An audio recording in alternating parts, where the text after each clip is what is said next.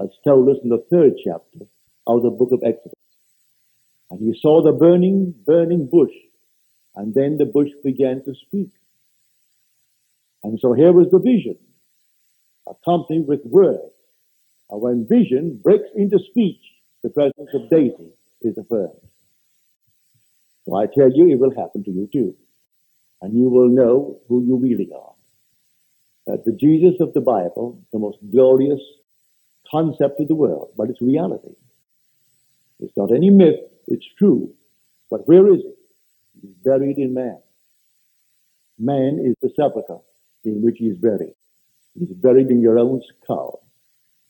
And out of your own skull one day, he will rise. For when he rises, you are he. He will awaken within you. It won't be another. You won't see another. It's you. Because you're all imagination. And you do not observe imagination as you do objects. You are the reality that is named imagination. So you don't observe it as another. You are that reality. But all that is said of him, you're going to experience in a first person, present tense experience.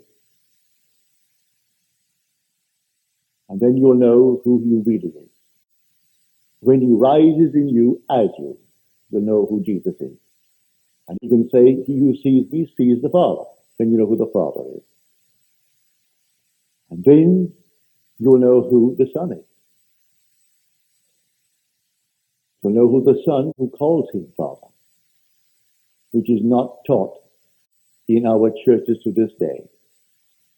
For the Son who will call you Father will be David of biblical faith. He will call you Father. He'll call you my God and the rock of my salvation. And you will know it is true. There is no uncertainty as to this relationship between you and the Son who will call you Father. And then you'll know who you are.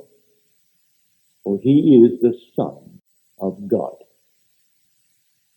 as taught us in the Bible. I will tell of the decree of the Lord.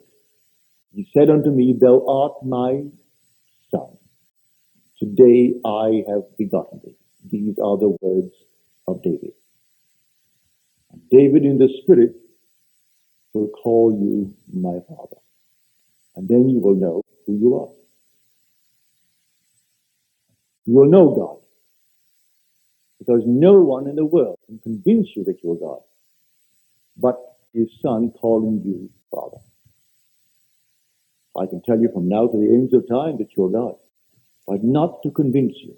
I can hope to persuade you and loosen your thoughts somewhat, but I can't actually convince you that it's true until his Son, David, stands in your presence and calls you Father. And you know it. No uncertainty as to this relationship. And then, and only then, will you know who you are. That's why we are told in Scripture, no one knows who the Son is except the Father. And no one knows who the Father is except the Son, and anyone to whom the Son chooses to reveal him. So when the Son chooses to reveal you, then you know who you are. So your own wonderful human imagination is the God of Scripture. And God, using only faith, creates his world. And because he is housed in you, your own wonderful human imagination, using only faith, can create the world in which you would like to live. Now let us go into the silence.